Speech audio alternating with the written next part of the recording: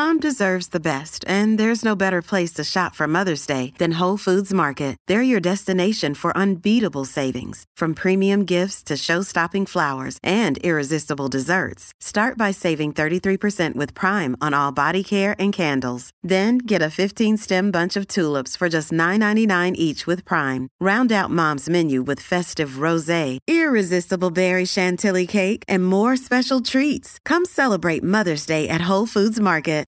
Getting you through the day like a hot cuppa after lunch. You're listening to Afternoons with Staffy on SENZ.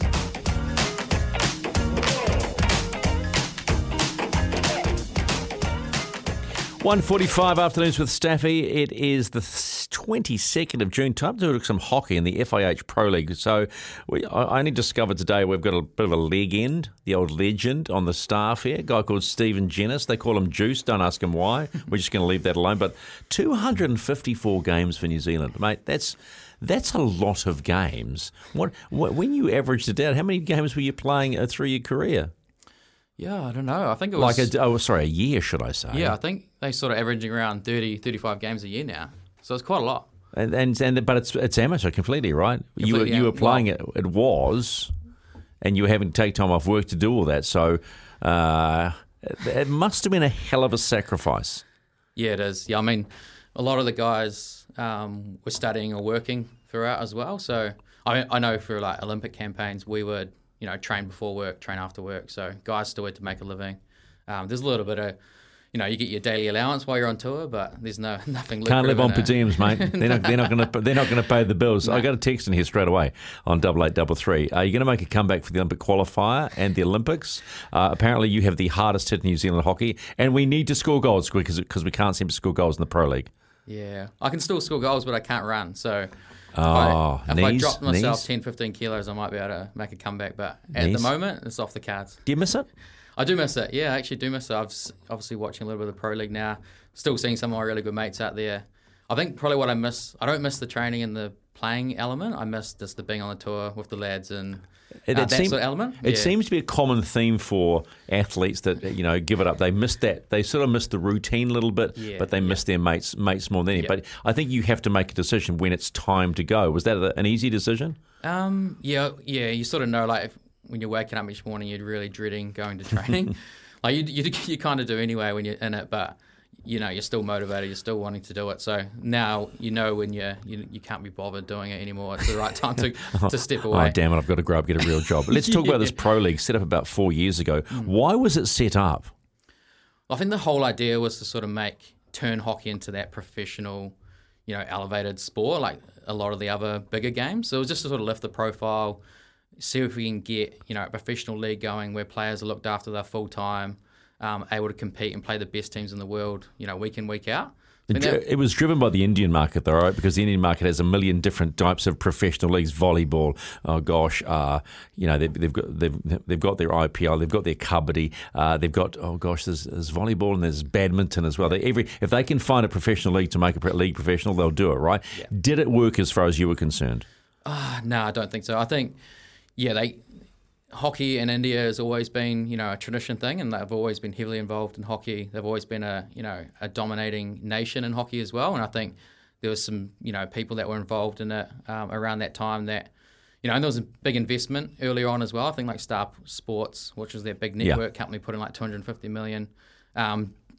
Whether that got filtered through the Pro League in the right ways, I'm not sure. Well, did you see the money? No, did you see the money? Because you just said it was supposed to be fully professional. Yeah. Did you guys see any money out of it as a living wage? No, not personally. I think, there might have been ways where, I could be wrong, but got filtered into the national organisations, but not as a player. I don't think there was anything going in our pocket. Well, I know for sure there was nothing going in my pocket. well, so why did you guys play if there was the promise of all this money, but it never happened? Yeah, I think it was a sort of... Obviously, it was a league where you could play against the best teams in the world week in, week out. So we were touring the world, playing these teams. So it was good hockey, and it was a good competition, and we were getting good crowds and things. But yeah, like like I mentioned to you guys earlier, we were traveling over the world to play one test match. That's cost a lot of money. I mean, we went to Argentina for one game. We were over there for 10 days to sort of acclimatise, and that's hundreds of thousands of dollars to go play one test. And match, who's come footing back. the bill there? The national organisation? But I imagine them, a bit of FIH, probably some of that funding. I don't know. Look, hockey has had I feel like it's had its golden years, but it seems to have just got lost in the last couple of years. Now, the men's team are down the bottom and the women's team are down the bottom of the pro leagues. They could both be ejected out of it. They're not good enough. What's going on as far as you see in this national game? Yeah, I think probably our youth programs are probably the biggest thing. I think, when we lose our key or core players, that next group haven't quite been able to step in. And I think, if you look at the European teams who have such great youth programs, you take some of their key players, key star players out, those young guys can come in and do a job and, because they're accustomed to playing that high-level hockey week in, week out. Whereas us, we have to put our best team, put our best team out there week in, week out to compete. How do you improve that? How do you make change here? Yeah, well, I think there's a couple of things. So we have, because we're not professional people, we have to go overseas. So you got your best players in the country are offshore. So the guys that are here training in New Zealand, they don't get to train with the best. So they're training with their peers that are on a similar level, and they're not actually getting that.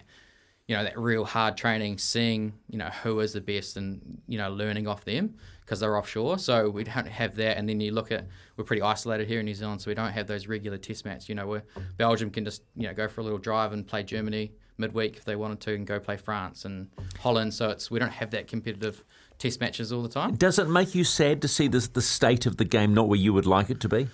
Yeah, a little bit. It can be hard to watch at times. But I know, obviously I've stepped away and quite a few of my mates and stuff have stepped away now. So you kind of hope that, they'll get back to that really high level again. But it might take a few years and it might take a little bit of, special coaching and things like that as well. But it is a little bit sad to watch a little bit now and to see them struggling away a little bit. Do you think that the national body are doing anything about it to try and change what's going on? I mean, it's, we've had our times and there's no reason why we can't have them again. No, I think they've come up with some plans and, they've moved away from that centralised model of everyone being in Auckland now and guys can go overseas and get contracts and guys can train in Wellington, Christchurch, whatever it is. So there's plans in place to have that, bring that youth up. But yeah, in terms of, making it a professional sport, that's what needs to happen. So in terms of, there's a commercial element or trying to sell the game and try to sell the teams and the sport. So if you don't have a good product either, it's pretty hard to sell. So. It is a great product to watch. It's one of the better. Yep. It's one of the better television products to watch. 92 goals. Is that I'm told? Do you what would you have liked to have made that ton? Was that you walk away? I actually think I think my official record is a little bit higher than that. But what's your official record? I think I'm on 99. Where are you getting this data from? Actually, Steve? That's even worse. I used to keep a little booklet of my test matches and goals. Did you have the right notes around what worked and what didn't work? Some of those test matches. Have you been media trained as well, Steve? No, I haven't. It's surprising because you speak very well. Oh, mate, just because you work with them, don't blow smoke up his ass, all right? It's gee whiz. Did you go for a run today? And why not? We actually skipped the well, that's not going to get you back into the Black Sticks, is it? No, it's not, because Jeff says, why didn't you go for the run? It's a classic Auckland day out there. It's pouring down, it's a bit cold, and I'd rather eat my leftovers for lunch and enjoy them in the nice warm office. Mate, the word soft is starting to come to mind, considering 254 games for the Black Sticks. Hey, just quickly, Jeff, who is Jeff? Jeff's obviously keen to talk to you. We've got running out of time, but quickly, how did you find playing for an Indian sports club? I actually love it. It's a hell of a club. I've been there 3 or 4 seasons now. I think they took me in. So you're still playing on the sly? I play a coach at Auckland Indian Sports Club. Yeah. The people are great. I love the team. The club's awesome. So they've supported me from when I was in the Black Six as well, and they're still supporting me now that I'm retired. So heck of a club. Okay, mate, you can go and retire and have the leftovers for your lunch, man. I appreciate the time. Steve Jenness, 254 games for New Zealand. How good? And according to him, 99 goals. Oh, only 99. SENZ, it's Kiwi for sport. Call anytime, 0800 150